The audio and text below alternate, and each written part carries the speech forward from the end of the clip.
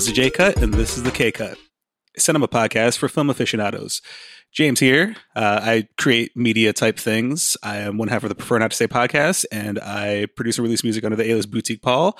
And I'm here with my co-hosts. I'll pass it on to them. I'm Rachel, and I write for Films Fatale. I'm a huge fan of cinema and language. I am Andreas, and I am the creator and the main editor of Films Fatale as well. And today is our May edition of the Cinematic Smorgasbord, where basically, here's the gist. Each of us co-hosts give each other a film to watch that we've never seen before, and we all have different tastes. I'm pretty art house, international film. Rachel's also international, but also to the golden age. And James is super into indie lo-fi stuff. So, but I'll pretty much watch anything. So, oh yeah, we'll all watch it, pretty much anything. Yeah, exactly. We're all very willing participants. Anything once. Yeah. So, and that's another thing. We all have one film each month, kind of like a book club thing, where none of us have seen it that we get to share with you. So, which is really, really hard to do because we've all seen tons of stuff.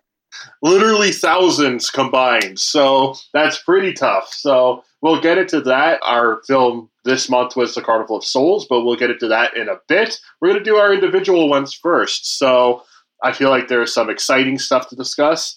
Let's start with Rachel. What did James give you to watch this month?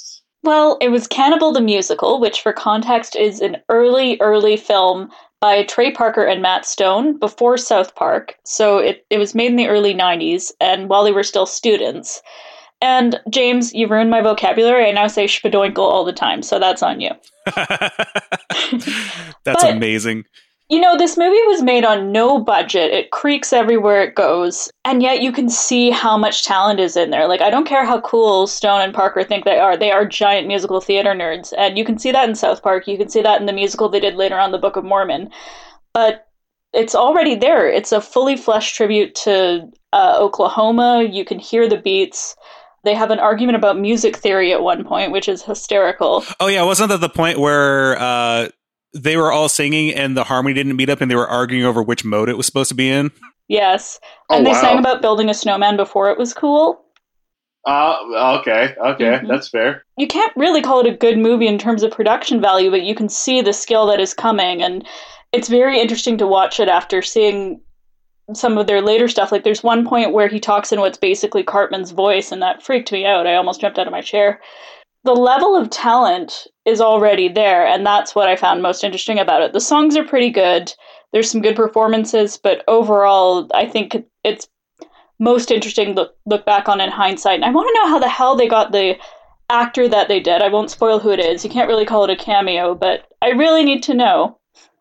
How did you get that actor/filmmaker to appear in your film, Trey and Matt? I know they're our biggest fans. Well, I actually haven't seen it, so I'm curious because I didn't realize that they were able to secure somebody that big in such an early production of theirs. So, James, please continue with why you recommended this and how it went. Well, I recommended it for two reasons. One, it was a musical, and I was like, oh, this is Rachel's element, so I'm just going to give her this one. Heck yeah. But also, I thought it would be fun because, you raved about the Book of Mormon, and I was like, I'm going to recommend this because most people, a lot of people haven't seen it, but with all the flaws, it's really just technical flaws. This thing is really solid writing wise. Exactly. It's no accident that they became successful. But yeah, like you said, the argument they were having over the mode they were supposed to be singing, I was like, that's a really nuanced thing. Most people aren't going to catch that except for music nerds. But yeah, it really shows that they definitely really knew what they wanted to do. And this was just the first, it's the first taste they gave people. And it was actually bought and released by Troma Entertainment. And there's actually a really funny story I read in the forward of, I forgot which book it was. It was one that Lloyd Kaufman wrote. One of them was telling the story about when they made the movie and they had a meeting with Lloyd Kaufman. And then he pretty much told them, he's like, yeah, we'll pick up the movie, but you're not going to really make any money off of it. And we'll probably make only enough to pay for the covers for the VHS tapes. And they were floored. And he was like, well, you guys want people to see this movie, right? And they thought, because they thought they were like, oh, we're going to make money off of it. And they thought, yeah, we do want people to see it. So it was kind of like a crash course in how Hollywood is for them at the same time while being their debut. And yeah, it's, seeing that and then seeing what they've done, it's just, they were destined for greatness. They're geniuses, it's no accident that they got as far as they've gotten. Yeah, like I would call this a good movie, even though it's working on so little, and that really is incredible to pull off when you're still a student. Also, to parody Oklahoma in the context of what that story is just so perfectly. Like, if you know Oklahoma, you're laughing your butt off. It's like I know I haven't seen it, but it's like I knew a little bit. I knew some of the tunes they were doing, and I was just like, okay, how'd they come up with this? And also, how did they make it work? You know, and it has, you know, it shows a little bit of the humor that they would continue on with. Yeah, and the thing is, they really know musical theater very deeply. So you can even see that in South Park. There's one episode where they do a Helen Keller musical, and they do a straight-up parody, not just of Les Mis, but of the very first actor ever to play Jean Valjean in Les Mis. So they really know what they're talking about. And also, like, their disdain for Barbara Streisand, that can only come from a place where you're, like, a Liza fan or something, I would argue. Exactly. I would love to sit down and have a conversation with those two about Broadway. I know. Well, I've seen everything else that they've done. So I've seen Tin America. I've seen Book of Mormon, not in person, sadly, but, you know, online with, you know, means. I've seen every episode of South Park. So this is like the one thing of theirs that I haven't done. So I know. Well, what about the movie Orgasmo? Actually, that's true. I've not seen that. I've seen Basketball, though, which I know they didn't write or anything. They only star in. So. Basketball's ridiculous. Yeah, but should be a real sport. That's a different story. But Orgasmo I've not actually seen either. Is that actually before or after Cannibal? I don't know. That was after Cannibal. I think that came out around the same year. I think they came out on the same year South Park like debuted on television. Oh, okay. So it was like after like the whole, I think it's called like The Spirit of Christmas, like when it went viral. Yeah. And basically when Comedy Central said, hey, let's make a show around it. So, okay, that makes sense. They seemed a lot more prolific when it came to that stuff, but now it's like they spend a lot more time on what they want to do outside of, I guess, you know, South Park, which they commit to on a yearly basis. Exactly. Okay, so I guess I'll have to see Cannibal the musical, but overall, it's a glowing review from you, Rachel? Yeah, I'd say so. Be prepared for, you know, a bit of creakiness, but not in terms of what the movie is, just in terms of how it was made. That's fair. I mean, like South Park, early South Park looks junky, but it's hilarious. It's problematic, but hilarious. Yeah, so I'm certainly excited for that. In a very different sense, the movie that you gave me, and I don't know how to pronounce this, but I'll say the English name is the Cuckoo, but the official name... Kukushka in Russian. Kukushka, there we go. I'm not even going to attempt the director's name. Actually, I will, just for Alexander Rogoshkin. Yep, Rogoshkin, that's perfect. Wow, okay, just with some speed.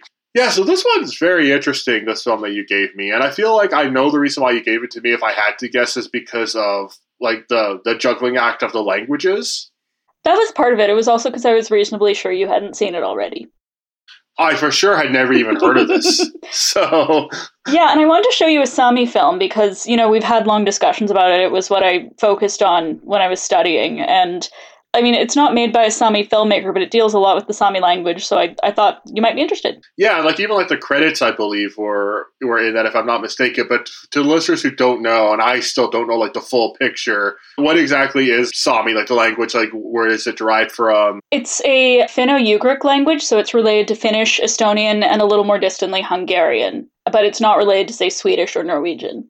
Cool. Okay. Yeah. So this film was Finnish, Russian, and Sami, I believe. So it was very, tonally it was interesting because at first it felt very minimalist where there was like very little dialogue because you're seeing like, this is concerning the continuation war. Basically it's like two rival sides or like survivors of rival sides who converge into what I can only describe as like a very interesting like love triangle of sorts. It's like the first part was devoted to like the survival, almost in like a pseudo comedic way, but also like a very serious one as well, where like one of the characters was like confined to shackles for a very long time, and just nothing would like break them, and he just couldn't like just walk around normally. Yeah, once it gets to like the whole, it's not really a love triangle, but it is like that portion of it.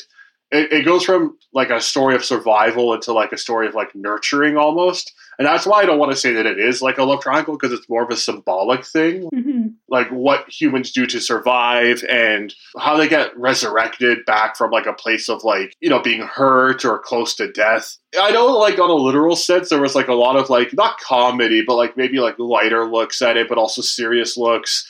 But I feel like I appreciate it the most on like a symbolic level.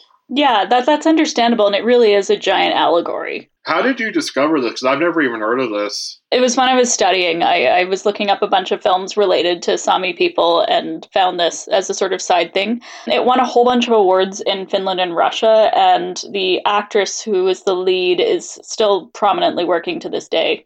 Annie Christina Juso? Juso, yep. Oh, Juso, okay. I had the chance to go to an event where I would have met her once, and I had jet lag and slept through it, so I didn't go. Oh. I regret it. That's too bad. I mean, you never know. That could always happen again.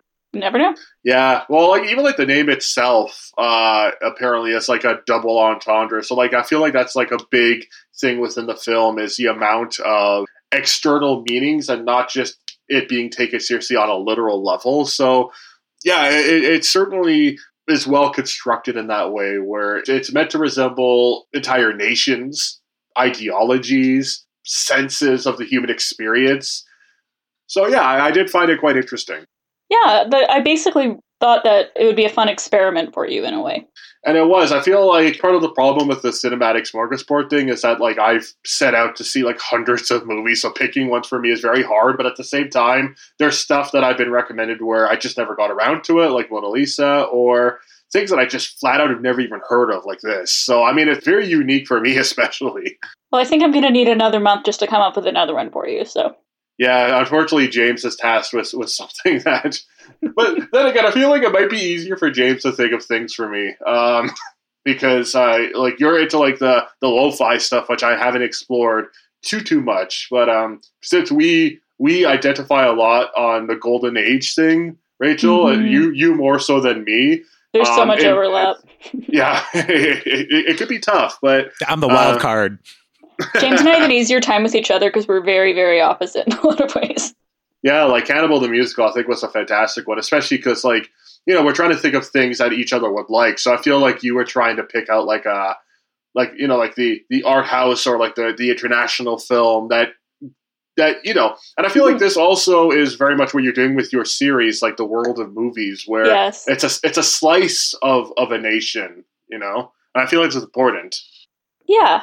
Exactly, and I try to go from angles that we haven't really thought of before. So I know that even though you know a lot of international film, you may not know like Finnish and Russian as well. So yeah, Russian cinema I know a lot about. Finnish though, that if that helps you with recommendations, I don't know a hell of a lot about Finnish cinema. So all right, I'll remember that.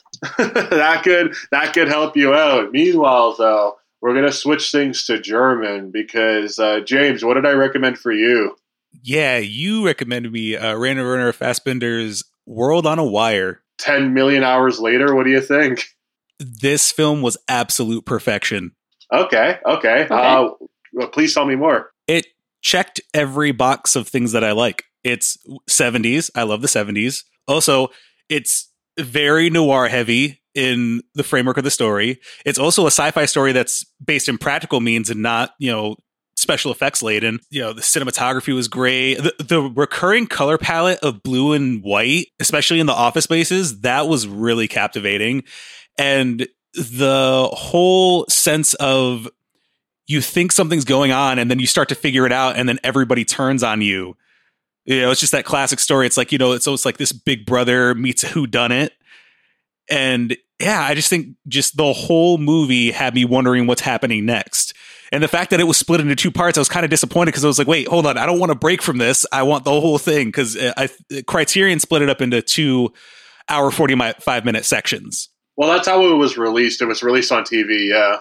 But yeah, it just had everything that I liked. And it was just, you know, I was hooked the minute it started and just I couldn't stop. I mean, I took a break unintentionally, like because it was 2 parts. I think I took like a nap by accident, but then I woke up and was like, all right, back to the story. Yeah, I don't want to spoil anything for those who haven't seen it, but the break happens at like the most opportune moment because it really is. It's one film, but it's from 2 different perspectives.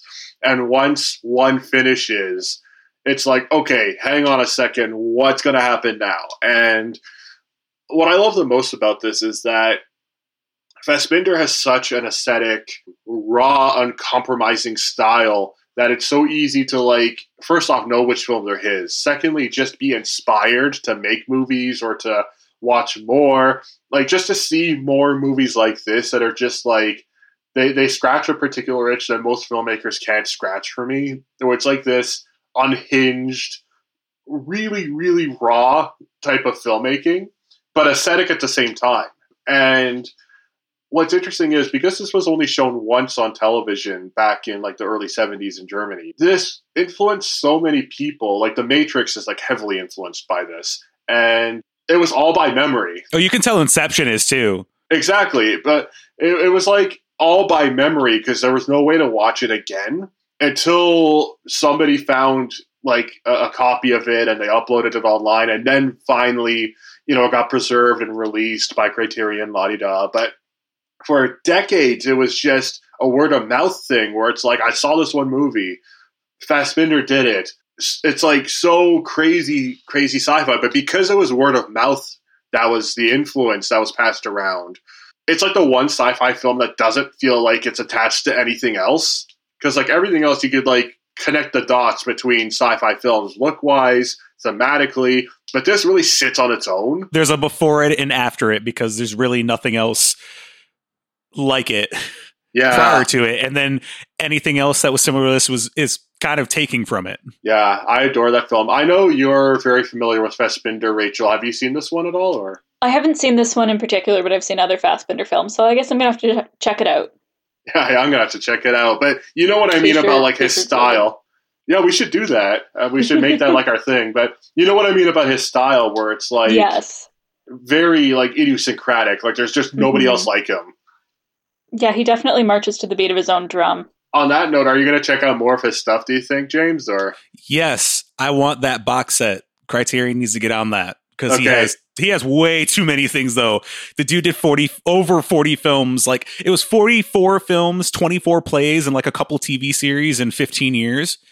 Yeah, he was prolific. It's like he makes Woody Allen seem like he was working slow. But the thing is, like, out of the things that I've seen, and I have yet to see everything of his, out of the things that I've seen, not a single bad note. So, oh, that's great. Oh, yeah, I'm definitely going to be checking out more of his stuff because he's in my top 10, maybe even top 5. Like, I adore him. Would you try Berlin Alexanderplatz, which is 15 hours? Oh, yeah, definitely. I'll do that in one day. Okay, I don't know if you want to do that, but after the last month, James can do anything. Yeah, I did 12 movies in a weekend. I could probably do it. Also, it's rare to find a film that matches the intensity of something like Chinatown. Because it had that feel. Yeah, like it had that really intense feel without all the like problematic stuff that happened in Chinatown. Yeah, we'll move on in just a second, but like without spoiling, the second portion of World on a Wire, where it's, to me, that's like some of like my favorite movie magic. And it's not even like realistic effects or anything, but just because of how well crafted the story is, you'll believe anything. I was like on the verge of like falling out of my seat, just like out of fear and like nerves, like, oh my God, what is happening? And like you feel like, as you said, it's like Chinatown, it's this harrowing story. So presently it's my all-time favorite sci-fi. But the ending though, that I loved the ending and I was so happy it ended that way. I was like, okay, good. Like, because once you get to like the ending, it's just like you think all hope is lost, and then it's like, wait, hold on, and then there's like a reveal, and I can't spoil it. It'd be very easy to spoil it, so I'm just gonna stop talking. But yeah, everybody should watch it. It's interesting that you saw this one first because Fassbinder isn't always in love with the idea of like an optimistic ending in any sort. Like bittersweet's usually the highest he'll go, but he's done like morbid endings, very grim endings. So that's like World on a Wire is a little bit more cheerful. And to be fair, this is also his only sci-fi film. Everything else he's done is like period pieces or straight up dramas. So this is like his only venture into sci-fi. Just a heads up. Oh, wow. Yeah, it's funny because I usually like the darker endings, but for this one specifically, I was like, okay, the happy note was needed. I think it's just the way they did it. Yeah, it's a very triumphant film. He's got some of the best pacing I've ever seen in movie history. Like just what he can get and like how he gets you from point A to point B, so you feel everything that you feel. And just visually, it's a brilliant film. Oh, I adore it. But now we're gonna get into a film that we've all seen now, and it's it's a cult favorite for sure. This one was wild. Okay, so. If you joined us, that means you've seen it too. This is the soul film by Herc Harvey. It is Carnival of Souls. No pun intended when I said soul, by the way. That was completely accidental. But it was my turn to pick the communal film this month. And basically, it was one that when I was doing my research for my top 100 films of each decade, I just couldn't get to. I just didn't get around to it because of having to prioritize the films that I needed to watch.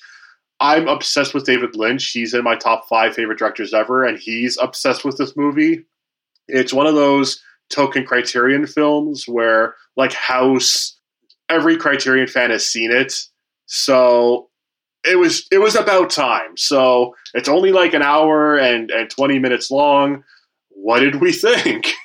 It was unique. It was very psychodramatic, I would call it. Did any of us have any idea what this was going to be like before we started watching it? No, I went in completely blind. Not.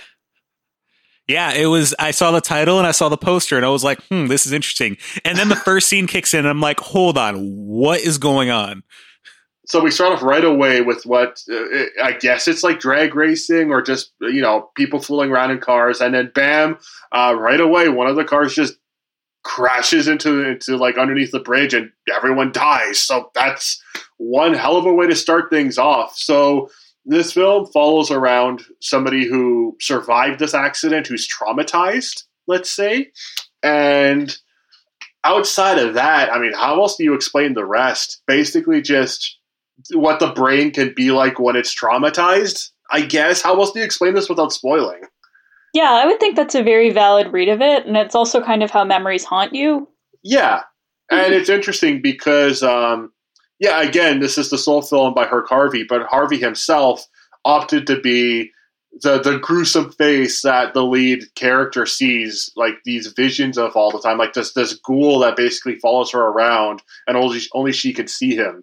And he doesn't have a name, I don't believe. He just shows up in any capacity. I think he's credited as the man or something. Okay, that's fair. And that's another thing. There were like not even any credits, like not even like any intros. It literally just Criterion logo because we watched it, through streaming. Bam, cars. They're talking. There's like no easing into this. So this is like a typical shoestring budgeted film from the 60s. But it's just so lovingly made by this guy who just wanted to tell this story. To me, this feels like Manos the Hands of Fate by somebody who has talent. That's what this felt like to me, where it's like you have no budget, but this is how you do it if you know what you're doing. It's one of those films that's the right place, right time can never happen again because lightning doesn't strike twice in the same spot. And he never made a movie again, so that proves your point. And the lead actress, she didn't really do that much in film herself. She only had a few movie roles and maybe a few television roles. Do you know why that is? Because No. after her agent saw the movie, the agent said, "I'm never working with you again." Seriously. Yeah, apparently that's what happened, which is really sad. Yeah, it was like, after this movie, what's wrong with this movie? What I found interesting was that I took this as a very feminist film, even if it wasn't intended to be that way, because it's all about how this woman has suffered this trauma and then everybody around her invalidates her and nobody seems to really take her seriously and they're kind of like, oh, just brush it off. And it reminded me a lot of the yellow wallpaper and books like that. And I thought, okay, I'm crazy. This is a film from 1962, and there's no way. And then I looked it up, and it's actually been embraced by feminist writers and film critics just for this reason. Also, filmmakers as well, like Lucretia Martel, who's done one of my favorite feminist films, The Headless Woman, apparently is a big fan of this movie as well. Yeah, and you can see its influence on so many horror films and other films that deal with dramatic genres like that. I think of It Follows, especially. Oh, yeah, or like even something closer to its time, like Repulsion by Polanski. So, I don't know. I think the way that this thing was shot, even like the editing, like a lot of it was like low budget, clearly, but I personally adore this movie. Like, I personally was like blown away just by the capability of storytelling with like just zero budget. There's like barely anyone in this movie. There's barely any setting. The effects, the makeup. Not a lot happens. No, but just enough happens. And what's sad is apparently without spoiling, the ending was meant to go on for longer. The titular Carnival of Souls, without spoiling too much. Oh, wow. Really? It was supposed to go on for longer, and it was like this extremely, what's the word? Extremely highly developed material. So like the souls were meant to like brighten up and like just like really leap off the screen. But apparently that footage, I don't recall what happened, but that footage was just unusable and had to be tossed. So that's another thing. So we'll never know what it was meant to actually look like. Oh, wow. Yeah, it's a really nice slow burn until you get to that scene, and it's like a flashbang, and you're just like, whoa, because it really... It's like the defining moment of the film when she actually reaches to that point, and then the ending kind of threw me for a loop because I started to question everything that happened prior. Oh, like the absolute ending. I know what you mean. The absolute ending. I was like, hold up, wait, what? Yeah, and it's not like... I know there are stories that use something similar where it's like, okay, that's a cop-out. I don't feel like that in this case. In this case, it's more of an ambiguity. Like, wait, as you said, like, wait, what are we actually looking at? Is this a literal thing, or is this moments before X moment happens, or is this symbolic? Yeah, is it symbolic? Is it a limbo? You never get any answers, but not in a bad way. Like, I love that about the film. It's like it's unfortunate that was his only film, but I'm glad it was, because I couldn't imagine him surpassing it with anything else. I'm glad that we all like this one. It is time for us to issue our film for the month of June, which is this is something that none of us have seen, and we would love if you could join us on this adventure. So also, please let us know what you think of the Carnival of Souls if you watched it with us. James, it is your turn to select the film for this month for all of us to watch, and us three haven't seen this, believe it or not, especially because two of us are a very big fan of this person that I know of. Rachel, you might be as well. But not a big fan, but respect. Let's put it that way. Okay, so like James and I are obsessed. We're obsessed. So James, why did you pick this movie? Well, I decided to go with Under the Cherry Moon, which is a film starring Prince, and it was also his directorial debut. Yes. I've always wanted to see this movie, and I haven't, and this was a good opportunity. You know what? I'm just going to pick this. I can guarantee no one else has seen it, so I was like, I decided to shoot my shot, and everyone hadn't seen it, so I was like, all right, this is what we're going with. Now, I say this as somebody who just wore a Purple Rain shirt yesterday, owns a bunch of his albums. You do too, James. You received a bunch for your wedding as a wedding present. You received a bunch of his albums. Yeah, one of my aunts came up for my wedding, and she has like this whole collection of Prince records that she just gave me. And it's awesome. Yeah, and they're like all the GOAT ones too, like Sign of the Times, and I have all the 80s stuff. I have a lot of the 12-inch singles. I also have a few of the like Protege records that aren't even in print anymore. Like I have Jill Jones, the Family, Third Eye Girl, or whatever they're called. No, that was I'm talking about the ones during the 80s. Third Eye Girl was like, okay. Yeah, that was recent. No, she stopped collecting I think around the 90s because once he started getting more contemporary, she just wasn't into it as much. Like as good. Yeah, like yeah. So yeah, and I've got like what else did I have? I think I have Apollonia 6 also. Oh wow. So yeah, I have and then I have a bunch of like, Prince related. Like, I have all the Time albums or the ones that he made with them. I have like so many of them. So I say this as a fan of his, and you are clearly one as well. Under the Cherry Moon has been ripped apart. It won a bunch of Razzies. To this day, it doesn't have a glowing critical reception. What are we in for here? And I guess we love Prince. Rachel, what does this mean to you? Because you're not like a super fan like we are. This is going to be a totally blind experience for me, so I'm looking forward to it. Well, it's funny because I had a specific reason oriented towards Rachel that I picked this film for. Okay. Because from the clips I've seen and from what I've heard, this is like his interpretation of inspiration from classic Hollywood. Ooh, this could get interesting. Because if you look at the frames, like you can tell the way it's shot. Like it's black and white. Yes, which I didn't know until today, actually. Yeah, but I guess he's like it. From what I understand, he took inspiration from the classic era when making this. That sounds like it could be really cool. Also, at least it gave us one thing that we could all agree upon.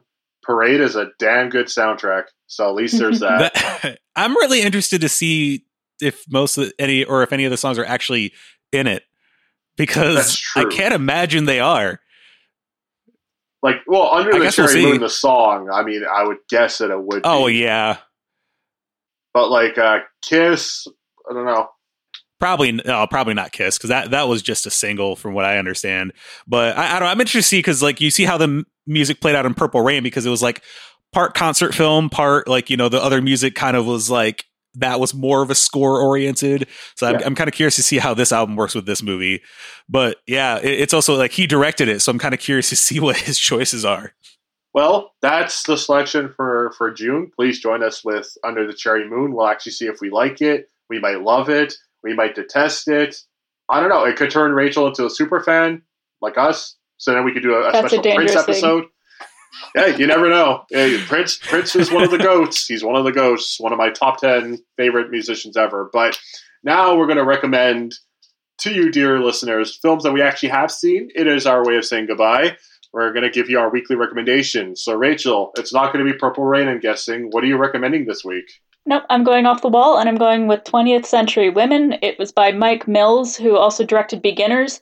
Beginners told his father's story, and 20th Century Women tells his mother's story. The mother is played by Annette Bening. It's got some incredible actors in it, and it's just this really relaxed movie about growing up in, I think, the 70s in California. That's a criminally underrated film, and I fully endorse it. I loved that. I've only seen it once, but I remember the first time I saw it, it lingered with me for months, so I can't recommend that enough. James, what are you going to recommend? Not going to lie, I totally forgot we even do random recommendations, so mine's literally going to be random. I'm going to go with Shoot the Piano Player by Francois Truffaut. Okay, nice. That's unique. Okay, well, why that one? Mainly because it's one of those great scenario movies where it's like a domino effect where the main character's kind of caught up in a dangerous situation, and it's like he doesn't really understand it, and it's just like wild stuff happens. And just the pacing is also kind of like, it has that kind of rapid pace, and there's also, I don't know, I think there's also some really interesting choices direction wise in that movie, but I think maybe that's just because it's French New Wave and they were literally like the blueprint for everything moving forward. So they literally tried anything and everything. Plus, you can't go wrong with Truffaut. He's one of the greats. So yeah, that's also a fantastic recommendation. I'm going to hopefully keep up this prestige with one of my favorite Greek films of all time. It's Dogtooth by Yorgos Lanthimos.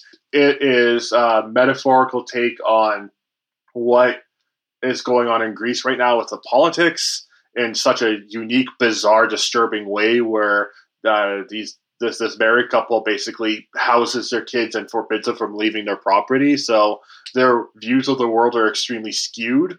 Like, they don't know what actually happens in the real world. So it's like this very unsettling look at what, the kidnapping of one's own children looks like, and the straw that breaks the camel's back. So that's my recommendation. It's Dogtooth. But otherwise, thank you for joining us for another Cinematic Smorgasbord. We're about to, off air, give each other our own recommendations for next month, and we got a month to figure it out. You've got a month to figure out Under the Cherry Moon. That was the K cut, and now this is the L cut.